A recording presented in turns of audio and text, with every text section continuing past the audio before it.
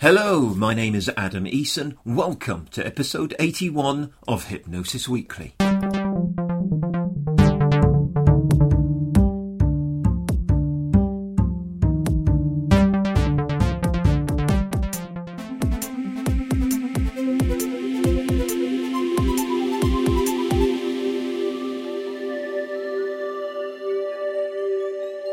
Hello, Hypnosis friends, and a very warm welcome to Hypnosis Weekly. Once again, in my own highly biased opinion, I think I have a hot banana of a show lined up for you today. And yes, this is a good thing, hot banana. If you follow my Twitter or Instagram social media feeds, you will have seen that this week I posted a picture of my new favourite thing. Yes, indeed, it is a jar of hot banana ketchup. Yes, you heard me correctly, hot banana ketchup. I put it on virtually anything, but it goes particularly well with sweet potato fries and barbecued chicken. It will be coming on tour with me and my family as we head off around France in coming weeks, and it'll be adorning many a plate of mine. So yes, we will be away for a couple of weeks. The show will be away as I'm going to be away. We'll be back in 2 weeks' time, though, with a very special edition indeed. More about that later on. On to today. In a short while, I'll be sharing with you this week's interview with my guest, Gary Coles. Then we'll have this week's Hypnosis in the News stories, examining the media where hypnosis is featured. I'm going to offer up some personal, subjective commentary on the ways hypnosis is portrayed in the media, but also comment on some of the content of those media stories.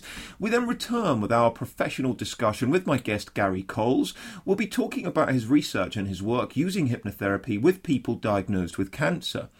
We'll round things off with this week's hypnosis evidence-based factoid before I bid you farewell for a couple of weeks, as I've been labouring. As I say at the beginning of every Hypnosis Weekly episode, this podcast is something that I want to encompass a feeling of embracing diversity, celebrating the field of hypnosis, and encouraging friendly, professional, enjoyable discussion and debate, as well as doing its best to inform and educate. I do not share the same stance as most of our guests, and at times have major differences in approach and leaning, but all are incredibly lovely people who I'd happily talk with until late in the pub, and all of whom, following their time here on Hypnosis Weekly, I have a great deal of respect for. If you have questions, queries, thoughts or feedback, do get in touch via the Hypnosis Weekly website. All the references made in the discussions, along with related links, are posted at each episode on the website www.hypnosis-weekly.com. That's just Hypnosis Weekly with a hyphen in the middle.com. You can add your thoughts, comments and make any suggestions there too. Please do share this podcast on Facebook, Twitter and anywhere else to help us reach more of the hypnosis community. It's greatly appreciated.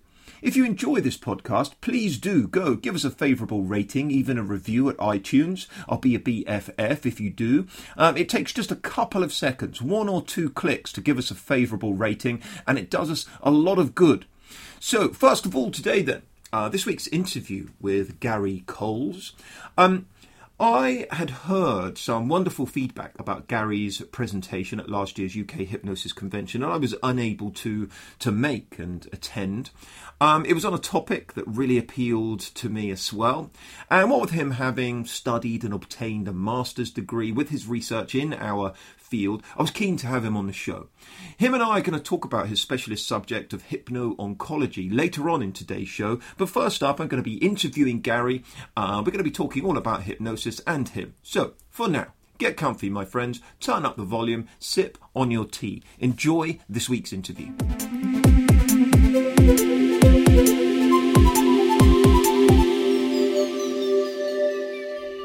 So, as I've just been discussing, I'm delighted to welcome to Hypnosis Weekly this week's guest, the one and only Mr. Gary Coles. Gary, welcome to Hypnosis Weekly. Hello, Adam. Thanks for inviting me on. So, tell us a little bit about yourself, first of all. Tell us a little bit about how you got into this field, what your background is, and how you've arrived at where you are now. Right, well, it's probably not your typical hypnotherapy story. I mean, I'd be absolutely lying if I said I've always wanted to be a hypnotherapist, or that this was my calling or something like that. Yeah. To be totally honest, it was a complete and utter accident, but it was something that I found I was good at, and a lot of things tended to fall strangely into place. I mean, the basic story behind it is up to about 15 years ago. I was an IT consultant in the oil industry. Right. And so an obvious move to go from that to hypnotherapy. Of course. I was in a situation where the company had been bought out several times, and basically they decided they wanted to outsource the consultancy to the Far East because it was cheaper. So I found myself out of work. I was lucky enough to have a decent payoff, so I didn't have to panic about sort of finding a job for a while. Yeah. And I had no idea of what I wanted to do, apart from the fact that I thought I'd quite like to work for myself. Then it was around Christmas time, and I actually set up an IT web store. I set up some web shops selling books for Christmas and gifts and things like that, just for amusement and to turn things over. And Christmas came and went, and January came, and I thought, what do I sell on a web store in January? And out of the blue, I was offered a job lot of hypnotherapy CDs for quit smoking and weight loss. Oh. I was surprised at how well they sold. And that sort of pricked an interest in it again, because I'd had books, as you sort of probably do as a teenager and things, you had books on all sorts of weird and wonderful subjects. So that pricked up my ears a little bit. And so I got the books out, went through those again. Then I happened to see there was an introductory course being offered by a psychologist locally, which I thought I'd go along and attend. And I was quite fascinated because I was very sceptical. But I had an issue where I used to have sort of quite severe nightmares. It never really bothered me, but I would wake up at night sort of punching, kicking, shouting and things like that. But again, it hadn't really bothered me. And one of the things we did at the introductory course was they decided that the psychologist was going to work on any issues. Now, that's the only one I had, so I told him about that. We did a whole afternoon of working together, and I was very sceptical. I didn't feel hypnotized. I didn't appear to respond to a lot of the techniques he was doing. And I told him that. I didn't even feel as I wanted to keep my eyes closed. And I just thought the thing was a whole lot of rubbish, to be honest. And it was only a couple of weeks later when I realised that I hadn't had a single nightmare since that I thought there may be actually something in this. Yeah. So that really sold me on it. I then went back to him to do a diploma and an advanced diploma at the time. And then some other strange things happened. The first thing was a couple of weeks after I qualified at a basic level, I was phoned by a local hospital saying that we understand you're a hypnotherapist and we want one in our oncology unit because we've had one and they've left. Would you donate some time to us? And I must admit, I was rather mercenary at the time, and I thought, yeah, ideal. I can go and donate some time to them because I'll be seeing lots of patients there. That'll build up my experience very, very quickly, and then I'll be off again. So that was my original plan. And 12 years later, I'm still in the oncology unit, seeing people on a weekly basis. That had a follow-on that I was then contacted by quite a well-known hypnotherapist from America who found that I was working on an oncology unit and wanted me to do some case studies for them. So I did that. They took me under their wing and taught me a lot of their techniques that they'd perfected. One of the things that also happened, I then got taken to a party in Harley Street where I was introduced to one of the daytime TV doctors. He became one of my patients. Then he invited me to join his Harley Street practice. And then I just had a fascination of doing sort of some research and getting more involved. And then I found that there was a chance of actually studying clinical hypnosis academically with the University of West London. So I then became a mature student part-time for 4.5 years and have now, or a few years ago, got my Master of Science degree in clinical hypnosis and psychology. Brilliant. And that was really based on the research and dissertation I did was, again, oncology based because of the hospital background that I have. Yeah. Oh, wow. You know, I love hearing about that kind of thing. And we're going to explore this subject matter, which I'm really excited about asking you about later on in the show. So tell us a little bit about where you're at as far as hypnosis is concerned then. So how do you define hypnosis and how have you arrived at that? Or how do you explain hypnosis to your clients or people that ask you? Generally, it's the usual sort of cliches, really. It's not like the stuff you see on the television. And it depends on the type of person I'm working with. Obviously, some people are very much into alternative therapies and you can explain to them sort of quite easily, whereas I find that I want to go down a much more sort of scientific background to it, because a lot of patients I see in hospital are rather sceptical about it anyway, and they've only generally come to see me because their surgeon or somebody has recommended me to them. And one of my other practices is actually also within a GP surgery. So I get a lot of GP referrals. Great. And again, they're people that perhaps wouldn't have thought of hypnotherapy and are a little bit nervous about the concept of hypnotherapy. Yeah. So essentially, the way I tend to explain it to them is that it's an altered state of awareness that they can put themselves in. I'm just the facilitator, so they're in full control, but we're going to use the power of their mind to make positive changes in their life, whatever it is that they actually want to change. And then I explain to them perhaps about the different sort of areas, giving it perhaps examples to them. I would explain a little bit about the sort of the basic concepts of NLP, and perhaps give them a couple of little sort of exercises or some ideas on concepts on that, on how it works. Teach them about suggestion, which is the thing that most people will understand anyway. Yeah. And then I normally give a little insight into analytical hypnotherapy, because I'm quite a favourite. I know a lot of hypnotherapy tends to divide now into solution focused or psychoanalytical. And I personally find that a mixture of both works best for me. Sure. And I must admit, I would tend to use a little bit of psychoanalytical work with most sort of cases that I deal with. But although saying that, pretty much outside of the oncology arena, certainly with oncology, it tends to be more NLP and pure suggestion. Because of the nature of the beast, there's no need to go around looking for what triggered things off, because pretty much Yeah. Okay. I with regards to that, then, tell us about some of your influences. How have you been influenced? What are some of the books, some of the authors that have taught you the most, or perhaps some of the teachers that have been the most influential upon you that have helped you arrive at that? Again, I've been through quite a lot of people. Hassan Aladdin has done a lot of research, and he's been quite influential. I've seen him speak a number of times at the Royal Society of Medicine. And Yapko is another one that I quite like. Actual for personal teaching, my original teaching was a guy, Dr. Keith Hearn, who originally did a lot of sleep research and dream research, which is actually on display in the Science Museum. He's more of a traditional psychoanalytical hypnotherapist and a psychologist. He was my original influence. Although he was very much into psychoanalytical work and very anti-NLP approaches, so tended to be not so much in the way of solution focused. So that was my initial background. Then I was influenced a lot by Valerie Austin, who now lives mainly in the States, and I liked the fact that she was well known in the 70s and 80s for Quit Smoking in an Hour, and I quite liked the way that she packaged ways so that somebody could be interchanged with other therapists for sort of very basic level things. And I found that quite interesting, although I disagree that it's a one-size-fits-all type of therapy, but it can be useful to have set protocols and approaches to actually work as a basis for people. And I like the way that she put that together.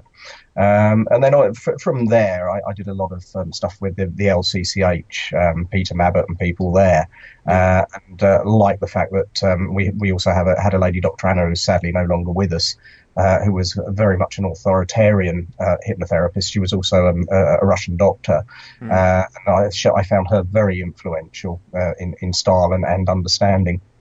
Yeah. They're really interesting, a really wide and varied array of different influences there. Tell me, what's been one of the most impressive applications of hypnosis that you've directly witnessed? I mean, bearing in mind some of the environments that you've been working in, I've been really excited and anticipating asking you this question. Tell us what one of the most impressive applications of hypnosis that you've directly witnessed. Well, there's all sorts of things in different areas. I mean, one of the areas that I get enjoyment of is I do hypnosis as sports hypnosis, which is an interesting one I've been seemingly doing more and more of recently. A couple of cases I've got there is I recently worked with an ice hockey player who'd come back from injury. and was getting very, very slated in the press as being one of the worst imports the team had ever had.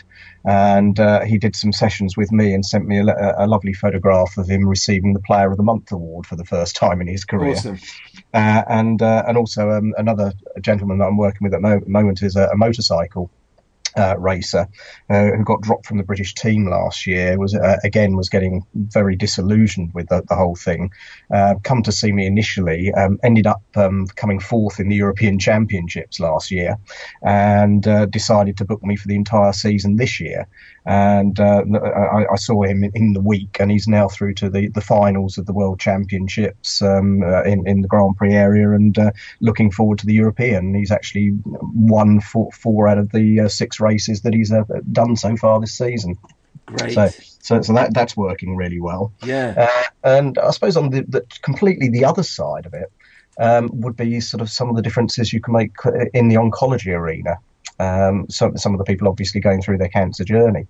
I can think of a couple, and perhaps we'll come back to that after. I mean, there's one in particular that I think can show how hypnosis can at least resolve sort of internal conflicts in people. I mean, there's one case study that I can give that we may give later, which is actually incredibly sad, but I think it was also a very powerful hypnotherapy experience, both for me and the person involved.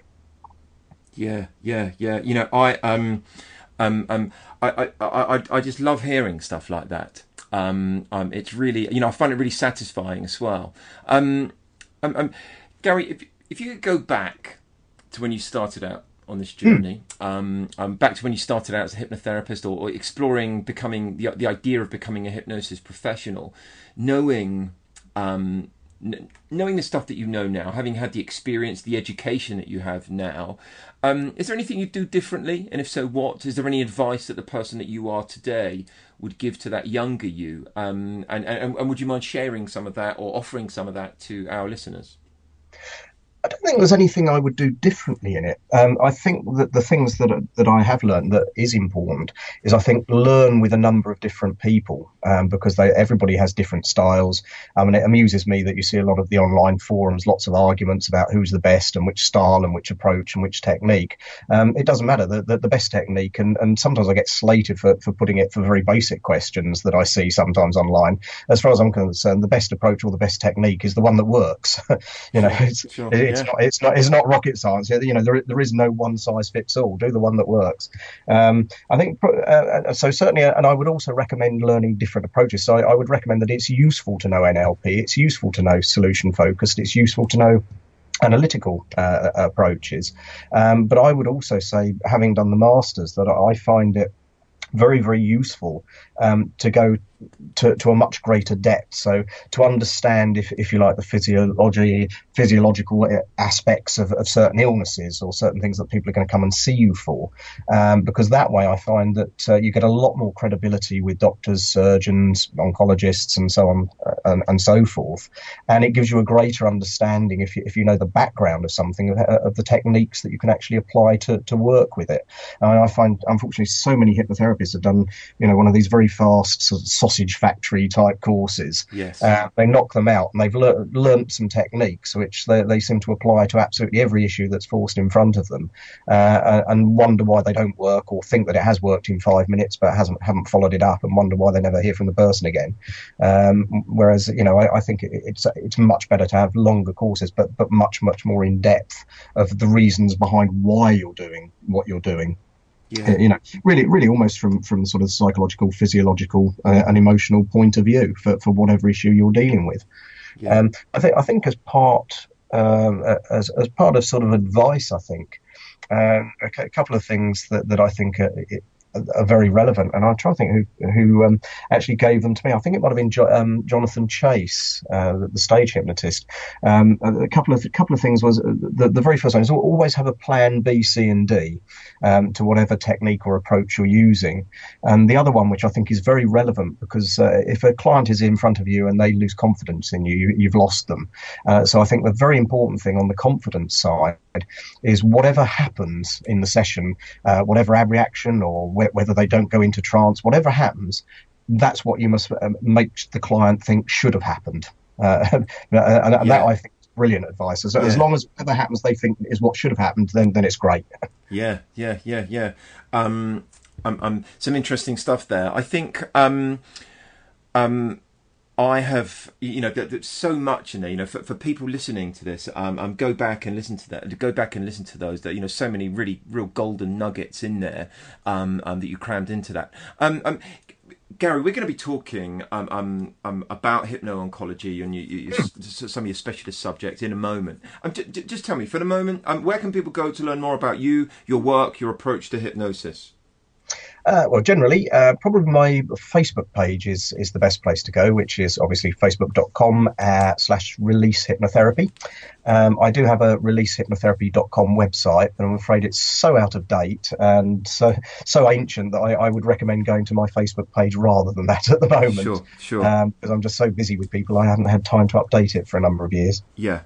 Well, we will make sure that there is a link to both of those pages, in fact, over at this episode's page of the Hypnosis Weekly website. Go check Gary out. And thank you for now, Gary. We will be back with Gary Coles. We're going to be talking hypno-oncology in some depth and detail in just a few minutes' time. Stay tuned.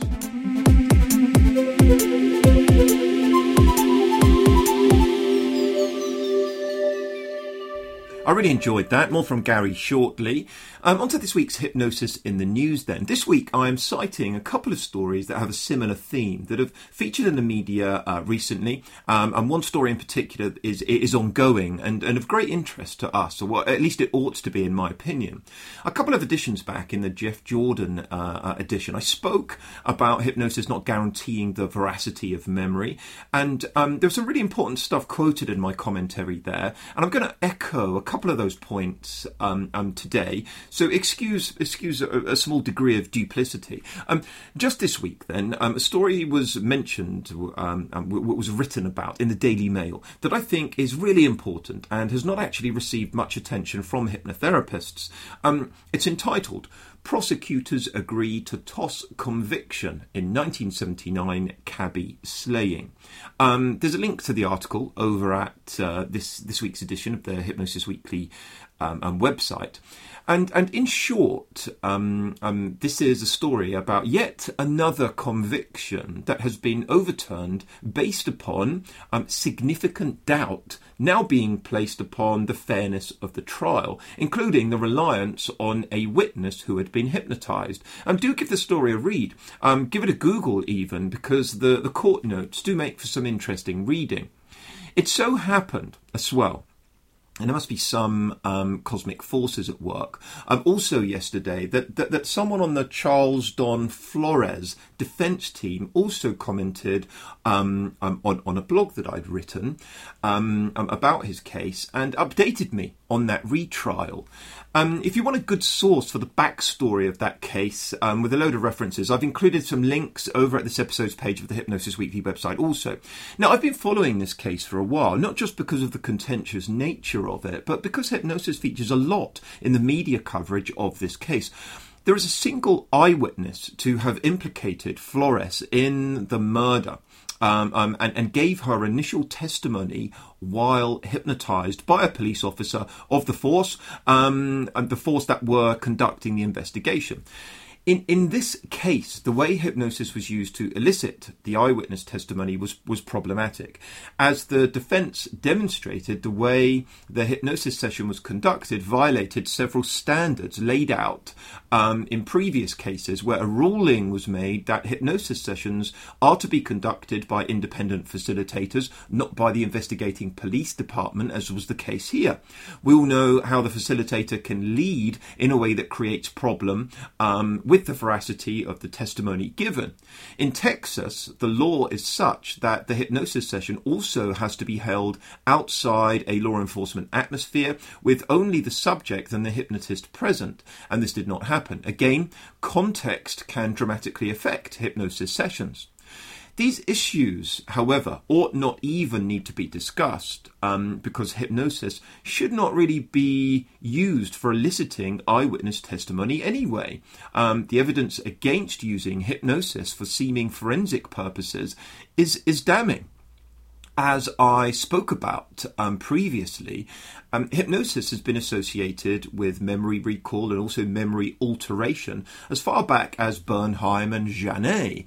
Whether hypnosis should or should not be used to recover memories has become a real major thread of debate among hypnotherapists, psychotherapists, hypnosis academics and researchers for the past 50 years, much more vigorously in recent times, and especially since the biggest litigation cases in psychiatric history in the US back in the 1990s. Now, despite a huge amount of evidence findings that I'll mention again shortly, and again, excuse that duplicity, that will be aimed more at those who missed the edition a couple back. Hypnosis is still very popularly used as a means of recovering memory, and many clients and patients of hypnotherapists actually request this type of approach. First and foremost, it ought to be said that modern-day cognitive science tends to suggest that memory is fallible and is also reconstructive in nature. You just need to look at the work of Lin and McConkie, 1998, for example. That's very strongly supported by much other evidence too. However, not only is memory reconstructive, and by that that's referring to the fact that we create our memories based upon the person we are today. We view the past through the lens of today, duly filtering it and fitting it to how and who we are today. But there's also the potential of hypnosis to increase confidence in inaccurate memories. That is, to increase our confidence that they are accurate.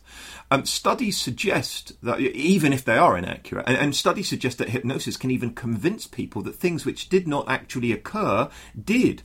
And there's some really strong studies by Lawrence and Perry in the 80s, McConkie, Barnier and Sheehan in the 90s that support this. And it's been shown that hypnosis actually brings more memories up. It brings more material into awareness when employed as a memory retrieval tool. So that's correct and incorrect material are both brought up in larger quantities when hypnosis is used. Yet hypnotic recall itself is proven to be no more accurate than non-hypnotic recall. And there are reviews upon this, and in particular the 1994 Erdely review and the Stabley-Bothwell review, who each reviewed 24 and 34 studies respectively. And as I stated previously, hypnosis does tend to increase the individual's confidence that those memories are real and authentic. And again, that has studies to support it. Whitehouse, Dinges, Orne in 1988, for example. And the previously quoted research that I've sort of been referring to here does tend to suggest that those that are hypnotized are just as likely as non-hypnotized individuals to be misled by their own recall. And this has been repeatedly tested, and even when highly emotional experiences were being recalled, in numerous studies conducted and repeated by Stephen J. Lin and his colleagues in the late 90s, hypnosis did not improve recall quality when compared with non-hypnotic recall. Now, what's more problematic is that some researchers have found that when hypnosis is used to regress individuals to early life experiences, those memories can be distorted when hypnotized. Some really strong studies have shown that, Nash Drake and colleagues in the 1980s in particular. All these hypnosis-related issues do not even take into account the heavily researched topic of imagination inflation. Imagination inflation, which has shown that when anyone is asked to recall fictitious events, they gradually develop more confidence in them being real. If you want a review on that subject, see Gary and Polishek in the year 2000 for a review on that topic. What I've written here and what I've been talking about here is far from exhaustive. There's much more that can be said, yet this evidence has been enough to ensure that in the vast majority of the Western world today, hypnosis is not used for memory recall in eyewitness testimony any longer. And you know what else? Anyone can simply lie when hypnotized. We know that hypnosis does not guarantee that the person will tell the truth. It does not somehow inject honesty and ethics into the individual or the case. So, in this Flores case, a lot of these points that I've made here did not really come into play because the eyewitness testimony that was given when hypnotised gave a description that was nothing like the accused. The eyewitness testimony given via hypnosis was not usable in court because it was a wholly inaccurate description that was nothing like the accused man Flores.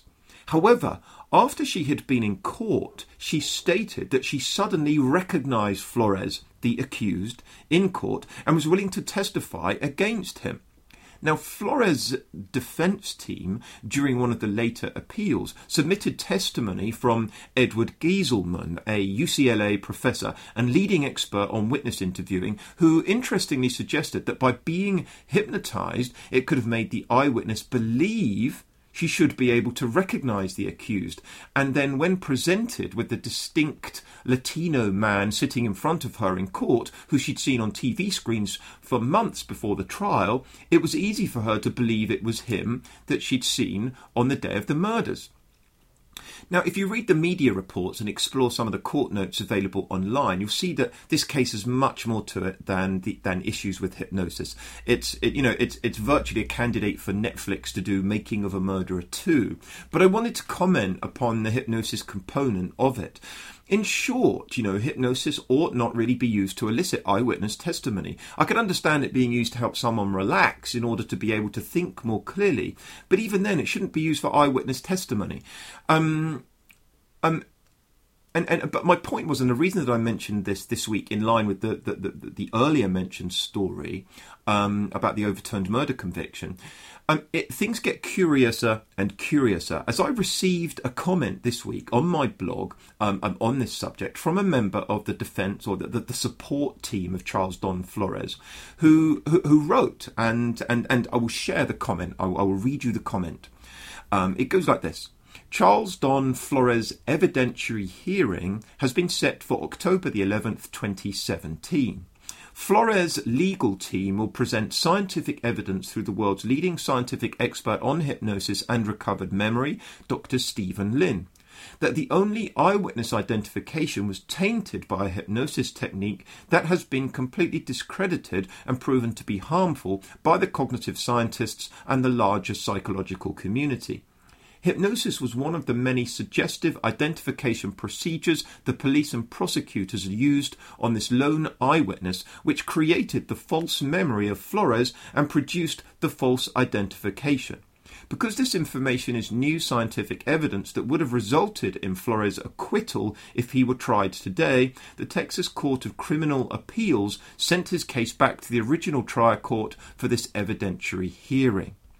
And they give a link to their website, which gives more information on the case. It's from their stance, from a defence and supporting stance. However, so now a case is being given whereby the defence team are bringing in Stephen J. Lin as an expert witness to suggest that the hypnosis created a false memory and invalidates the only eyewitness case. Now, I'm going to be fascinated to see how this pans out in court, because a really strong case can be given in this instance and is likely to see Charles Don Flores, or potentially brought off of death row and maybe even freed.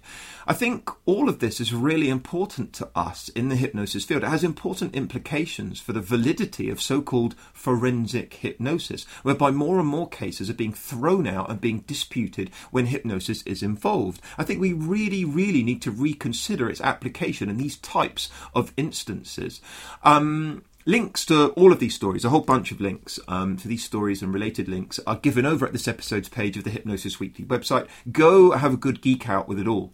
Next up, then, we have this week's professional discussion. I welcome back Gary Coles. There are some major considerations for hypnotherapists that ever advertise that they work with or even offer to work with those that have been diagnosed with cancer. In particular, of course, we can make no claims about cures, and sometimes even mentioning the word cancer on our websites will flag the interest of advertising standards agency and potentially land you in trouble. So it was really great to see Gary Coles working so ethically, so considerately in this this area while also researching and working alongside conventional medical professionals within the NHS. There's so much that I wanted to ask Gary about his approach and his research, and I wish I'd asked him more, and that I had recorded the discussions that I had with him off air about some specific case studies that him and I discussed. There's still plenty here to enjoy and benefit from, I assure you. So here is this week's professional discussion about hypno-oncology with Gary Coles. Enjoy.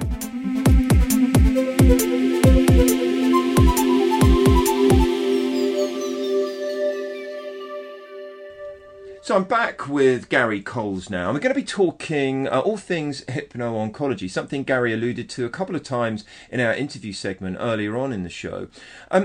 Welcome back, Gary. First of all, what are we talking about when we talk about hypno-oncology? For people that don't know, or for any of us laymen out there, can you just explain a little bit, perhaps define it, or just give us a kind of rough outline with regards to what are we talking about, what do we mean? Yeah, okay. Well, I think probably the easiest way is to say what it isn't. I mean, hypno-oncology essentially is a phrase that I've coined for using hypnosis with cancer patients. Now, the thing that it isn't, and the thing that irritates me hugely, is it is not treating cancer. It is not working directly with the cancer. There is a Cancer Act in the UK, so to actually say that you treat cancer patients is actually illegal. You can get prosecuted for it. And it really irritates me when I see online things, which I think are really preying on very desperate, vulnerable people. I see hypnotherapy things online, and I've actually come across it at other conferences from time to time, where I've seen people saying, "Oh, we can treat cancer. What we need to do is regress the person to before the cancer happened, find out why it happened, and then deal with it so that it'll start regressing and going away." Now, I'm not saying that occasionally that is not possible. It may work. There's a lot of things about the body and the mind-body link that we don't understand, but none of that has been empirically tested. So. Basically, we're just selling snake oil in that case. Yes. So the way I see hypno-oncology is we're working with the cancer patient on their cancer journey. We're a complementary therapy. We're not there to take anything else out of the equation. We're working with the surgeons. We're working with the oncologists. We're working with the chemotherapy or the other sort of therapies that they might be going through. And we're there purely to support all that. But again, we're looking from a holistic approach. So we're doing the whole mind-body approach to their cancer journey. So really, we're sort of looking at the psychological, the physiological, and the emotional aspects of their cancer journey, and actually using hypnosis as an adjunct to all the other treatment that's going on. Yeah. That's you said a lot there that was really music to my ears. Tell me a little bit about how your interest developed then, because I'm guessing because of some of the reasons that you've stated, anybody that perhaps has a degree of responsibility or has any kind of a leaning towards an evidence base might be inclined on occasion actually to give this kind of subject matter a wide berth. How has your interest developed? Is it because of that access that you had that we were speaking about in the interview? It's a combination of things. I think where the interest sort of moved on was really, the first reasons was I wanted to get experience as a hypnotherapist, and I was given the opportunity to work within the NHS, but with a charity unit. In an oncology unit locally to myself. My original idea was just to go there for a few weeks, but I was quite interested to go there because I've been through it myself with family members. I sadly lost my mother in quite a young age through cancer, so went through that whole journey with my family. And I have had other members of the family, also much older ones, but have still gone down similar things. So the opportunity to actually do something meaningful quite sort of pricked my ears up a little bit as well. But the main reason was I wanted to get experience and thought it would be a good area to go in. And I'd since found, and as I mentioned, sort of 12 years later, I'm still there. But the whole journey then became fascinating because I could see the differences that I could make to cancer patients. Yeah. actually using hypnosis. And that made me more interested in looking at the research behind it, which was then when I took on my master's. And one of the areas I actually did, which really fascinated me, is I had to do some primary research and a dissertation for the master's. I decided to make it really difficult for myself because I decided I wanted to do some sort of medical research within the NHS. Now, certainly my mentors said that they thought there wasn't going to be enough time and ethics would be an issue. And in fact, I had one person, a friend of mine, I practice at one of my practices at the same venue as Windy Dryden, who a lot of people will know. Yeah, who's sort of the CBT guy, and I was chatting to him about it because he's also a lecturer in that type of area, and I said to Windy what I was planning to do, and he turned around to me. He said, "If you were one of my students, I'd have told you not to have been so bloody stupid." And that sort of, in one way, it sort of disheartened me, but in the other way, it really spurred me on. I thought, right, I'm going to prove them all wrong, and so the research that I actually did was I did research into pre-surgical hypnosis and the effects that it had on the recovery quality in breast cancer operations, and that was quite fascinating. And I was able to give a very good indication that we could make quite a good measurable difference to people on that particular journey. Excellent. And so, and as part of that, it was very useful because it was quite difficult from the ethics point of view to recruit. I found sort of the initial problem I had was that some of the surgeons were quite anti when I pitched the idea forward. Yeah. And one of the professors, very old school, it was to him hypnotherapy, that's woo-woo stuff, it's got no place in here. But I had to have an interview with one of the head surgeons as part of doing my pitch, who gave me such a hard time. I thought there's no way this is going to come through. But I think it was just testing me to see how valid my research was going to be, how much effort I'd put into it, and whether it was realistic rather than just sort of wasting their time. Yeah. Because eventually I found that most of the surgeons actually came on board, and they were actually changing their elective list round to actually accommodate me and all sorts of other things. Wow. And I was also at that point invited for a period, I think it was about 8 or 9 months. I was invited to join the breast cancer multidisciplinary team. So I got to attend all the case meetings and so on, which gave me quite a good insight and background into what happens with the diagnosis and the planning and the journey and prognosis and so on. Yeah. So that gave me a good background in what I needed to know to actually assist the patients much further. So eventually, yes, we got the majority of them on the side, to the extent where I've had one of the surgeons asking me whether I'd be interested in doing more research, and quite a lot of them actually recommending hypnotherapy to their patients. Brilliant. That's leading by example, and being involved from the sort of inside. Wonderful to hear. I very often, for some of the reasons that you've stated earlier, find it very difficult, and I'm very precautionary with regards to writing, even citing some of the research that's been out there. I know that in the 80s, Spiegel did a couple of studies and looked at quality of life in cancer patients, for example, and things along those lines. So typically the kind of help that hypnosis can offer and the kind of things that you're doing, or the typical issues that you work with in this area, could you tell us a little bit more about that? The most sort of typical areas you're going to be, is not necessarily the areas that people will expect. No. The areas that you're going to see most people within the cancer unit for will probably be various forms of anxiety, which is not a surprise. You've been diagnosed with cancer, you're on a cancer journey, so you're going to deal a lot with anxiety, as probably anxiety and depression and worry, or various combinations, are probably going to be the most common thing that you're going to deal with. But then it's all the other things that then hangs off of that, because you'll find that insomnia is a great problem. Again, with cancer patients, it could be down to worry, could be down to medication.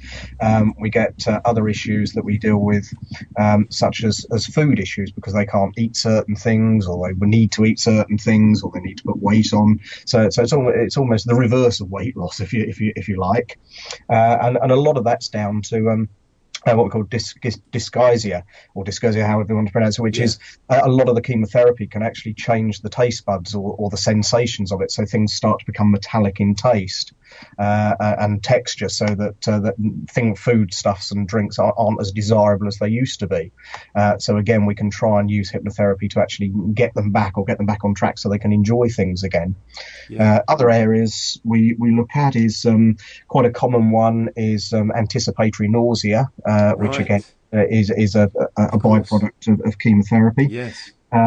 We do a lot of work with pain control. And again, that can be all sorts of things, because that you can have obviously the pain from the cancer itself, but you can find that things like radiotherapy cause internal burning and so on. So you'll find that you'll get pain there that's required.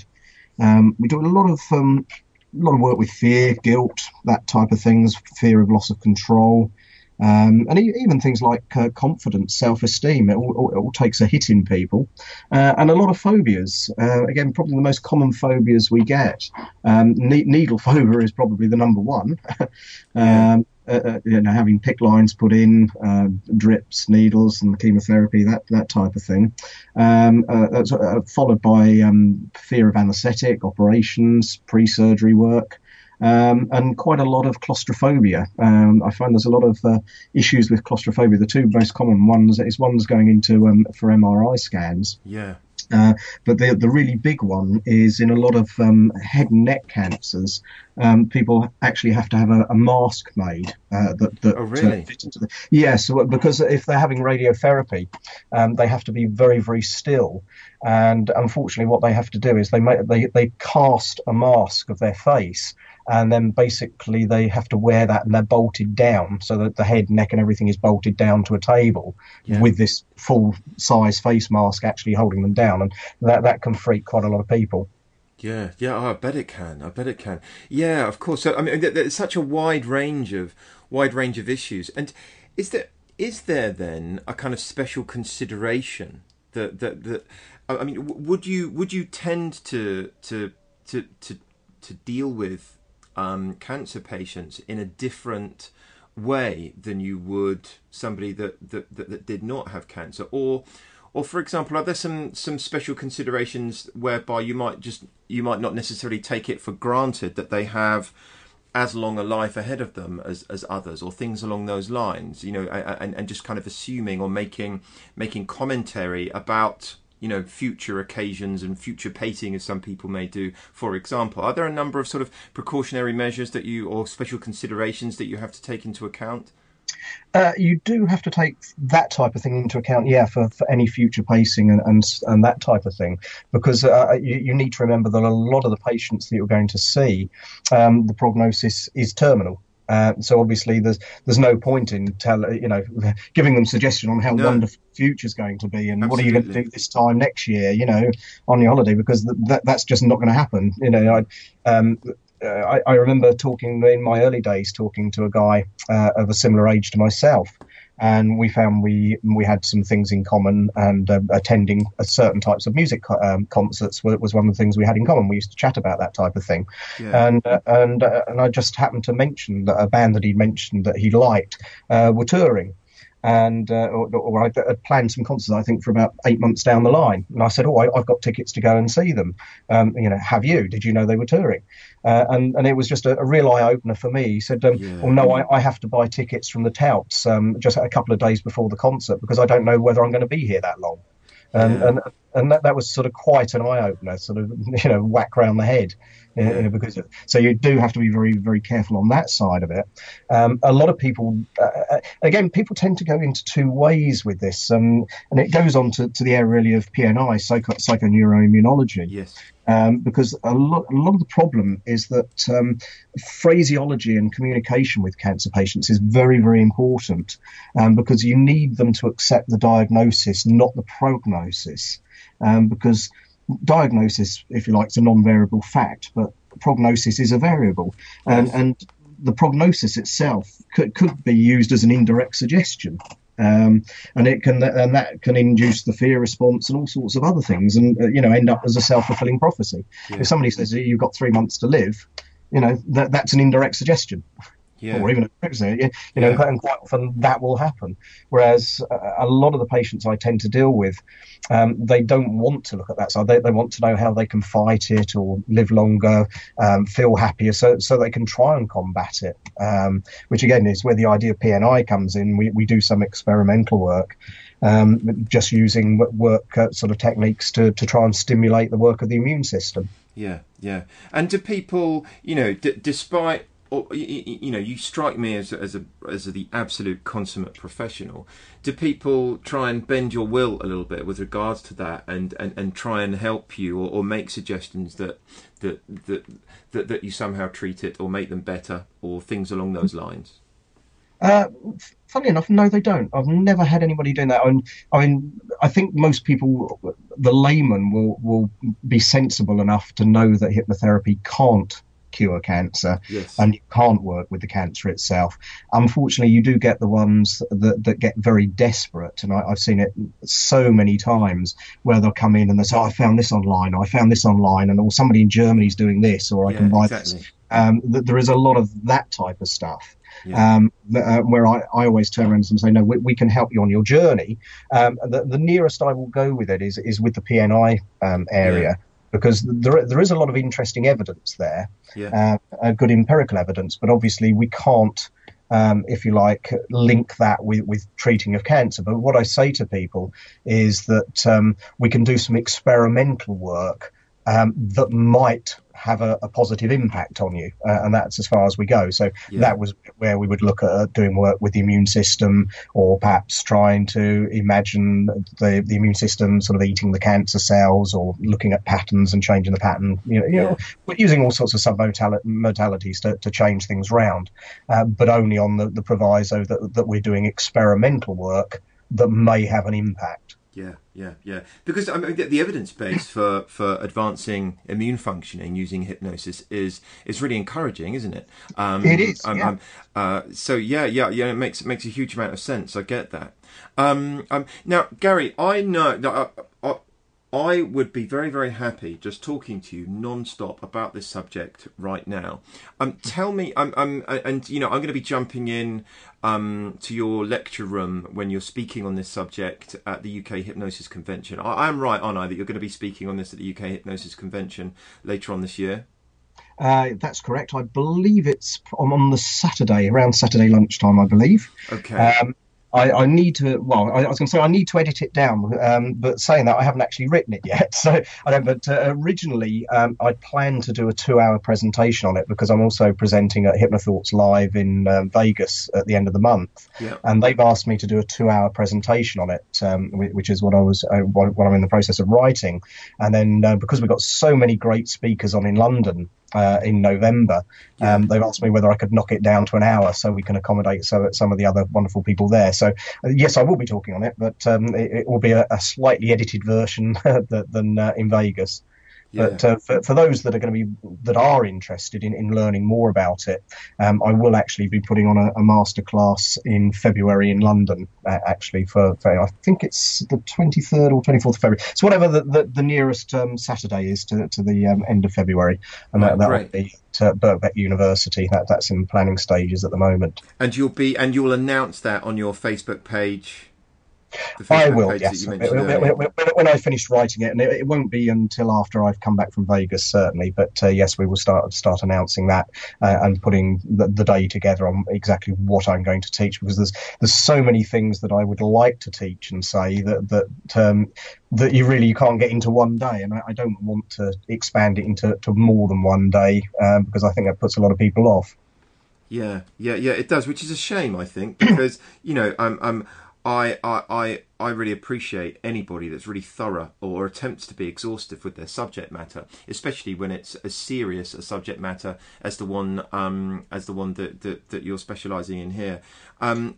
It's really, really wonderful hearing you speak about this, and I hope it piques the interest of lots of our listeners who will go and start asking you some questions about it, and I'm taking an interest in it, because I think there's a lot of really great work to be done with this application of hypnosis out there.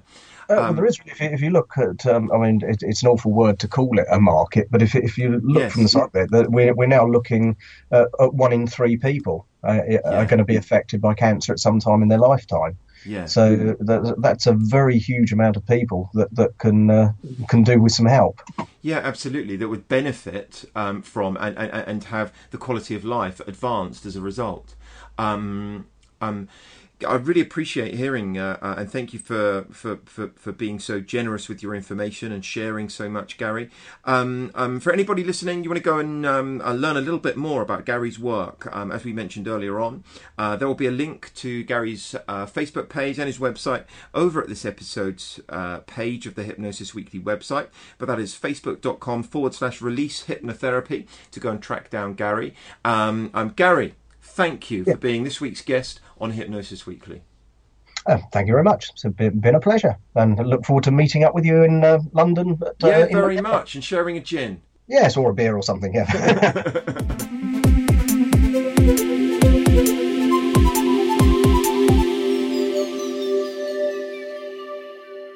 I really enjoyed that. Some fascinating stuff in there. My thanks again to Gary. Gary, signalling at the end there, clearly more keen on beer than gin. For those who follow any of my social media output, you would have seen it was my birthday this past week. Yes, a belated happy birthday to me. And I was bought a lot of gin of varying types. I took photos and shared them because that's what you do with Instagram these days. And I think I just assume that everyone just loves gin as much as I do. Anyway, enough meaningless digression, Adam. You've got a show to complete before you click into holiday mode. So on to this week's evidence-based hypnosis factoid. And the fact of the week is this. Self-hypnosis has been used to advance quality of life following heart bypass surgery. Heart bypass surgery. Let's get my mouth around that. So, this is a study by Ashton and colleagues in 1995 that examined the effects of self-hypnosis on quality of life following coronary artery bypass surgery. Self-hypnosis was primarily used as a relaxation technique within this study, and patients in the self-hypnosis group were taught self-hypnosis the night prior to surgery, whereas the control group received no such training. Those trained in self-hypnosis were significantly more relaxed than those in the control group, and some successful improvements were also noted in relation to depression, anger, and fatigue following the bypass surgery. The authors state that they believed the results might have been greater if the subjects could have been taught self-hypnosis days earlier in order to develop the self-hypnosis skill. And certainly my own work and my own research has shown and demonstrated a correlation between self-hypnosis and self-efficacy. So yes, that's it. The fact of the week this week, that self-hypnosis advances quality of life following heart bypass surgery. A link to this research paper and the details are included on this episode's page of the Hypnosis Weekly website. And that's it for this week's 81st edition. I do have many more exciting guests that I'll welcome to Hypnosis Weekly when we return in a couple of weeks' time. We'll be discussing, debating, celebrating, and above all, remaining friends. And next time out, we have a special edition lined up. All the references made in the discussions, along with related links, are posted at each episode on the Hypnosis Weekly website, www.hypnosis-weekly.com. I absolutely welcome your thoughts, comments, suggestions, and questions. So do please message me or add them on the Hypnosis Weekly website. I'll make sure they are addressed, answered, and explored accordingly. Please do share this podcast on Facebook, Twitter, anywhere else, and really help us reach the hypnosis field. It's greatly appreciated. My thanks again to this week's guest, Gary Coles. My thanks to you for tuning in. We'll be back after our holidays. My name is Adam Eason. This has been Hypnosis Weekly. Until next time, goodbye for now.